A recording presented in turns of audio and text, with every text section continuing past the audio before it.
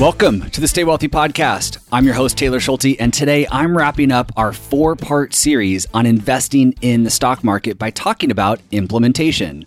My goal is to help retirement savers just like you build a sound investment portfolio or nudge their financial advisor to make some important tweaks based on decades of academic research. I'm going to be sharing what to look for, pitfalls to avoid, and exactly how to go and take action. Also, a special guest drops by to share some tips with us.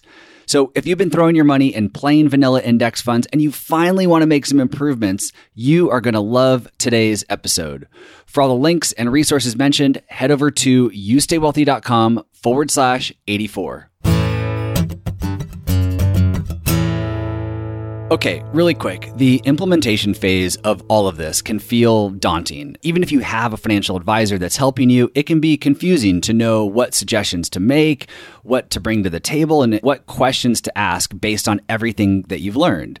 So to help, I put together a list of publicly traded funds that meet a lot of the criteria that I've discussed this month. And these funds are not trying to beat the market through active trading or predictions about the future. These funds take a systematic approach to provide exposure to the different dimensions of returns that we've talked about. These dimensions of returns are also known as factors or premiums. I also put together a sample asset allocation for how these funds might come together in a portfolio, and I packaged all of this up for you in a nice PDF. So if you'd like a copy, here's all you have to do. Leave an honest written review of this podcast in the Apple Podcast app. Take a screenshot of your review and email it to me at podcast@youstaywealthy.com. And if you don't have an iPhone or an iPad, borrow one from your friend or neighbor. Of course, just make sure you sanitize it first. This show is free. You guys know this. And my ask here is just an easy way to give back and support the growth of the podcast. As I've shared in the past, the podcasting world is still very much the wild, wild west, and finding high quality shows that aren't hosted by a celebrity can be difficult. So your help is always appreciated. Again, all you need to do is leave an honest written review in the Apple Podcast app, email your screenshot to podcast@youstaywealthy.com, and I'll send you this PDF. Really quick, last but not least, I just want to remind everyone that this show is for informational and educational purposes only. Nothing discussed should be taken as a recommendation or advice. Please, please, please consult with your trusted advisors, your financial advisor, your tax advisor, your attorney before taking any action. Okay, with all of that out of the way, let's talk about implementing a low-cost index fund portfolio that's based on evidence and provides exposure to the different dimensions of returns. I'm going to share 3 things that I think are important to understand, and then I have a special guest who's going to drop in to share some more technical tips with us. The first thing I want to share and remind you of is that in this series, we are just talking about stocks. And as you well know, most people don't just own stocks. They own bonds, physical real estate, maybe even private investments like a business. And I mention this because it's important to look at your entire portfolio and understand how all the pieces work together. For example, if you own high yield bonds, you might decide to take less risk with your stocks and take a less aggressive approach when targeting some of these dimensions and factors that we've discussed. That's because high yield bonds can start to behave like stocks during catastrophic time periods. In fact, high yield bonds are actually more correlated with stocks than they are with safe U.S. government bonds, as shown in a study done by AllianceBernstein, which I will link to in the show notes. On the flip side, you might have a large allocation to CDs or U.S. Treasuries, which might influence you to take more risk with your stocks and the factors that you're targeting, knowing that if the stock market crashes, we go through a tough time period, you have safe investments that historically have held their ground during these catastrophic times. Next month, I'll be diving into the world of fixed income, aka bonds, and we can explore more about the dimensions of returns in the bond market and how to think about that slice of your portfolio based on all the research that's out there. But for now, this is just a gentle reminder to look at your entire portfolio and really understand how everything is working together before throwing your entire stock allocation into a risky small value ETF just because you like some of the things that you heard. The second thing I want to mention, which our guest is going to dig into a little deeper here shortly, is to consider the amount of time and effort involved when implementing a more advanced portfolio. The more you begin to add these different dimensions and target factors like company size and relative value, the more work you have to do to keep your portfolio in balance. As shared in last week's episode, U.S. value stocks have been underperforming for a really long time now. Let's just keep it simple. I'm going to use a very simple example. Imagine that you owned 2 stock funds over the last 10 years. You had 50% invested in a plain vanilla S&P 500 index fund and 50% invested in a small value fund. Now, if you didn't touch your portfolio for the last 10 years, you might open up your account and find that it's now, and this is just hypothetical, you might open up your account and find that it's now 75% weighted to the S&P 500 fund and 25% weighted to that small value fund. That's because the S&P 500 did very, very well and small value did very poorly. And so you might open up the account and be like, wow, it's completely out of whack. I started at 50-50 and now it's 75-25. Now, you might say, well, that worked out pretty well in my favor. The S&P 500 has done well and small value has done poorly. So, hey, that worked out pretty well. But we all know that hindsight is 20/20. We don't know what the next 10 years is going to look like. Similar to the funds we've discussed and we will be discussing today, it's important that we take a systematic approach when managing our investments. If through your research and due diligence, you determine, or you and your financial advisor determine, that 50% of your portfolio should be allocated to small value, you should have a regular, systematic process for keeping that allocation intact. This process, as you might know, is referred to as rebalancing. And I bring this up because oftentimes rebalancing is only talked about in the context of stocks and bonds. In other words, rebalancing your portfolio to keep your stock allocation and your bond allocation in line with your risk target. But I'm highlighting here today that rebalancing is also important once you start to target different sources of stock market returns because those start to move in different directions as well. Outside of having a systematic process to ensure that you keep your portfolio in line with your intentions, the great thing about rebalancing is that you're taking advantage of that old adage, buy low, sell high. So going back to my earlier example with 50% in an S&P 500 fund and 50% in a small value fund, in a year where the S&P 500 did really well and small value did really poorly, you would have sold some of the S&P 500 fund, i.e. sold high, and you would have bought some of the small value fund, i.e. bought low. And you would have been doing this in a systematic, prudent manner, not trying to guess the future, but making the best possible decision with your investments, given all the information that you have in front of you. So in summary, just know that the more slices you start to add to your stock portfolio in an attempt to target these different dimensions of returns, again, also known as factors, the more work is required to keep things intact. Now, you might enjoy the extra work and prefer to spend your time that way, or you might decide this is interesting, I like it, it's just too much, and I'm just going to keep it simple. Or, this might lead you to consider outsourcing it to someone else so that you can spend time doing the things that you love. And all three of these conclusions are okay. I always like to say, there's the textbook answer, and then there's your answer. So just something to keep in mind there. The third thing I want to leave you with before our guest drops in is the consideration of what percentage to allocate to these different factors. First off, one common question that I get out of the gates here when talking about portfolio construction is how much to split between U.S. stocks and international stocks. While some asset managers and financial advisors prefer to have what we call some home country bias, which means they put more in U.S. stocks than international stocks. They have that bias towards our home country here. I personally prefer just to cut it down the middle. There are years and decades where US stocks have done better than international stocks, and there are years and decades where the roles are reversed. And I don't have a crystal ball. Also, I'm comfortable investing globally, which not everybody is, but I'm very comfortable investing globally. So I lean towards this 50-50 split. Also, as the Wall Street Journal recently pointed out, and I'll link to the article, U.S. stocks have been dominating international stocks for a decade now.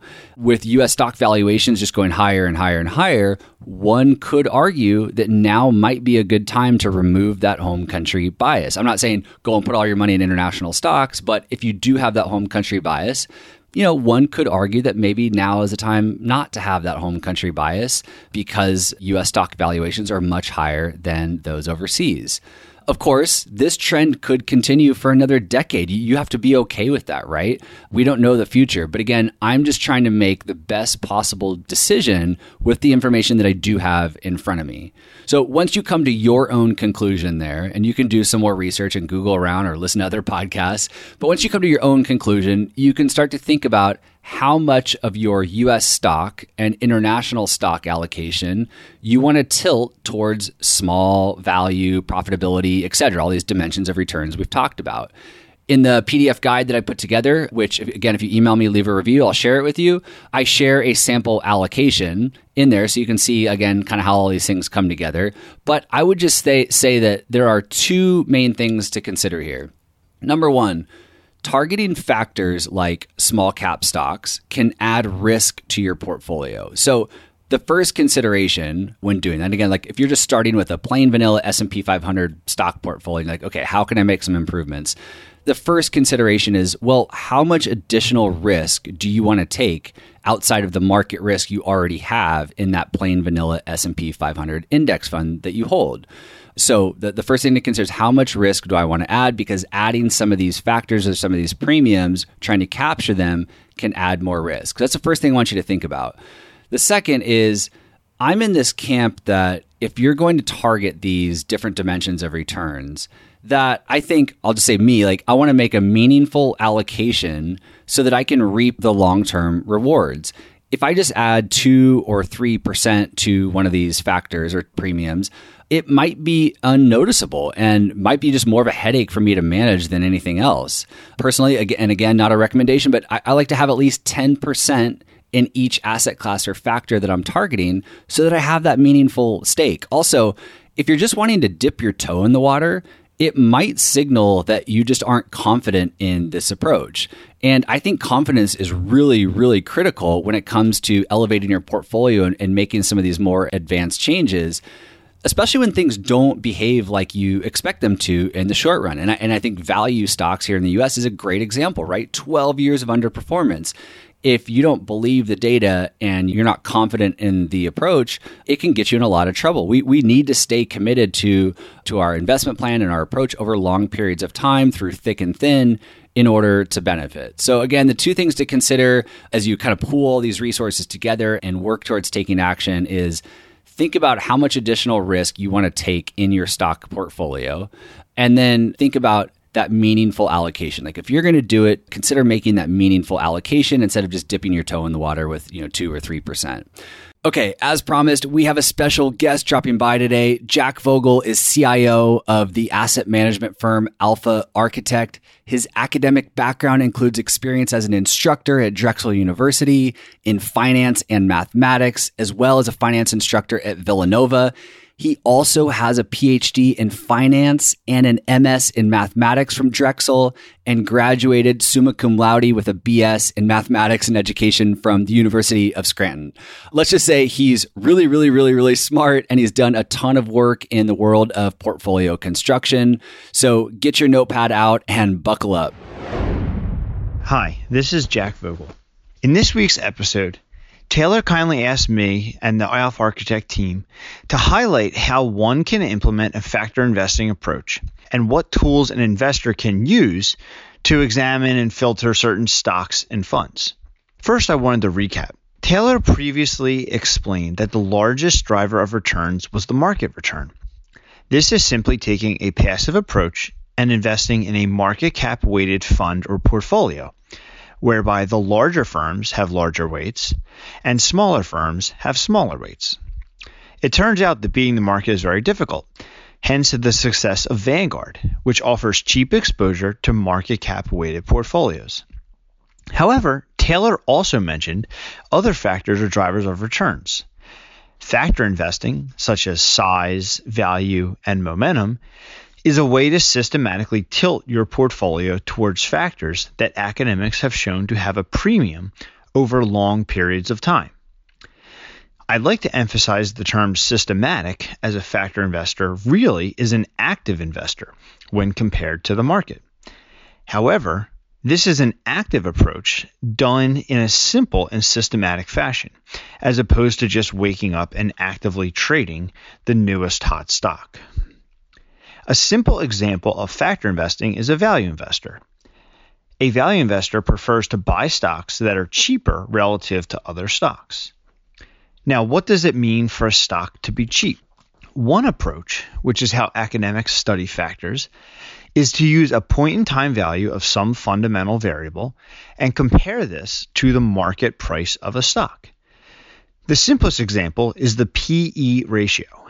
This is the price of the firm divided by the earnings per share of the firm. So let's say that we have two stocks that are both trading at $100 a share. Firm A's earnings are $5 per share, and Firm B's is $10 per share. In this very simple example, when we divide the price of the stock by the earnings per share, we see that A has a P/E ratio of 20 and B has a P/E ratio of 10. Now, in this simple example, a value investor who can only invest in these two stocks would prefer stock B, because it is trading at a lower multiple of earnings compared to A. In other words, B is cheap relative to A. So how does an investor put this into practice? Of course, the first thing you're going to do is you're going to start with more than two stocks. But besides that, what do? Luckily, there's many websites that allow investors to screen stocks based on a value such as the P/E ratio. One example is on our website. We have a stock screen that allows investors to sort larger U.S. stocks based on values such as P/E. Of course, investors may prefer other value metrics, such as the DFA favorite of book to market, or our favorite, EBIT over total enterprise value. Luckily, we have all of these factor metrics on our site. Now, of course, an individual picking stocks can be dangerous to their wealth. So I always want to caveat that investors should form portfolios of stocks, having at least 35 or 40 or more stocks in a portfolio. In addition, do-it-yourself factor investors need to remember an important item about factor investing. You need to systematically rebalance the portfolio. You can't simply invest in this and hold it forever. Value investing happens to be a nice factor, given that one can wait almost a year or past a year to rebalance the portfolio. So, if an investor invested in 50 stocks today, you would wait 1 year and rebalance the portfolio in a year from now. Of course, if you had gains, you would wait a year and a day to get long-term gains. If you had losses, you would maybe rebalance before a year. Other factors, such as momentum, do require more frequent turnover. So what about investors that don't have the time or willingness to sort stocks, as well as have to worry about rebalancing the portfolio? Being a factor investor, while following a systematic process, definitely will require some work. Well, luckily for these investors, there are many factor investing options in the marketplace. While not a comprehensive list, here are 3 items that I think investors should keep in mind when you're examining different funds in the marketplace. First is the wrapper. In my opinion, the wrapper matters a lot. In general, ETFs are more tax efficient than mutual funds. This is especially true for factor investing, which, as I did mention before, requires turnover in the portfolio. For example, momentum funds are turned over at least every 6 months, and many funds turn over the portfolio every quarter or even every month. So for a taxable investor, This amount of turnover is going to create short-term gains and additional taxes paid. So if the investment is in a taxable account, all else being equal, I'd start by looking at ETFs given their ability to defer taxes. If it is in a retirement account, of course, mutual funds and ETFs have the same tax status. A second topic that a factor investor should examine is how many stocks does the fund own? For example, let's say you wanted to invest in a value ETF or a value mutual fund. Well, why do some stocks have 50? Why do some funds have 50 stocks? Some have 500 stocks, and others have 1,000 stocks. Is the 50 stock value fund better or worse than the 500 stock value fund? Unfortunately, there really is no perfect answer here. All I can say, and what we can say, is that there's trade-offs that investors must take. It is generally true, when we're looking at trade-offs, that a 50 stock portfolio is going to have more tracking error relative to the market compared to a 500 stock portfolio. So let's do two examples. In the first example, if an investor is using the value allocation to be the core holding of their portfolio, and they're also concerned about relative performance compared to the market, well, then the 500 stock portfolio may be the better solution from a behavioral perspective. Alternatively, if another investor is using the fund to get access to the value factor, while also having a 70 to 80% of their money in a cheap market cap weighted index fund, then the 50 stock portfolio may make more sense. Of course, some may decide to put all of their money into the 50 stock fund. However, this would come with the downside of having larger relative performance tracking error compared to the market. A third and related topic when comparing funds is the following. How do the funds weight the stocks within the portfolio? One approach is to market cap weight the positions. And we talked about this before, where larger stocks get larger weights in the portfolio. Another approach is to equal weight the positions, whereby each stock gets the same weight within the portfolio. A simple example of the effect that this can have is over the past 3 years, this was as of August 25th, 2020, the total return to the S&P was around 46%, while the total return to the S&P 500 equal weighted fund was around 23%. So in this example, the exact same 500 stocks, just given different weightings, market cap versus equal weight, had a large performance difference. Now, this highlights that over the past couple of years, smaller cap stocks, which equal weighting does, have underperformed larger cap stocks.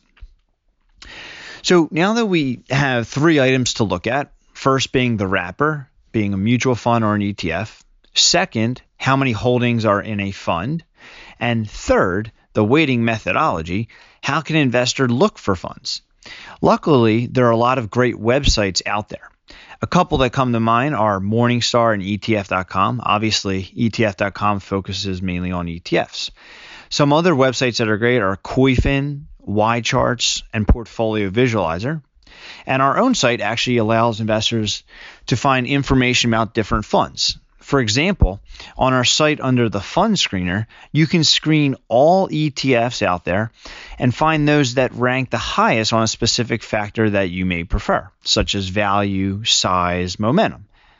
From there, an investor obviously can do a lot more diligence on these funds and dig into some of the other topics that we discuss. Hopefully, this short overview will help investors interested in factor investing have better outcomes. All right, a big thanks to Jack and the entire team over at Alpha Architect. They publish tons of research for free on their website that's accessible to the public, and they also manage a handful of academically sound ETFs that align with everything that Jack just discussed. So head over to alphaarchitect.com, learn more about what they're up to, read their research, read their material, and check them out. Once again, if you want to snag the PDF that I put together for our listeners that includes dozens of publicly traded funds that meet a lot of the criteria we've talked about in this series, as well as a sample portfolio to see how it all kind of comes together, leave a written review of this podcast in the Apple Podcast app and send a screenshot to podcast@youstaywealthy.com. I really, really appreciate all of you. I appreciate your engagement, your good questions, and helping me grow this show so we can get it in the hands of more retirement savers. I hope you enjoyed this series, and I'll see you back here next week as we begin our deep dive into the world of bonds. This podcast is for informational and entertainment purposes only and should not be relied upon as a basis for investment decisions. This podcast is not engaged in rendering legal, financial, or other professional services.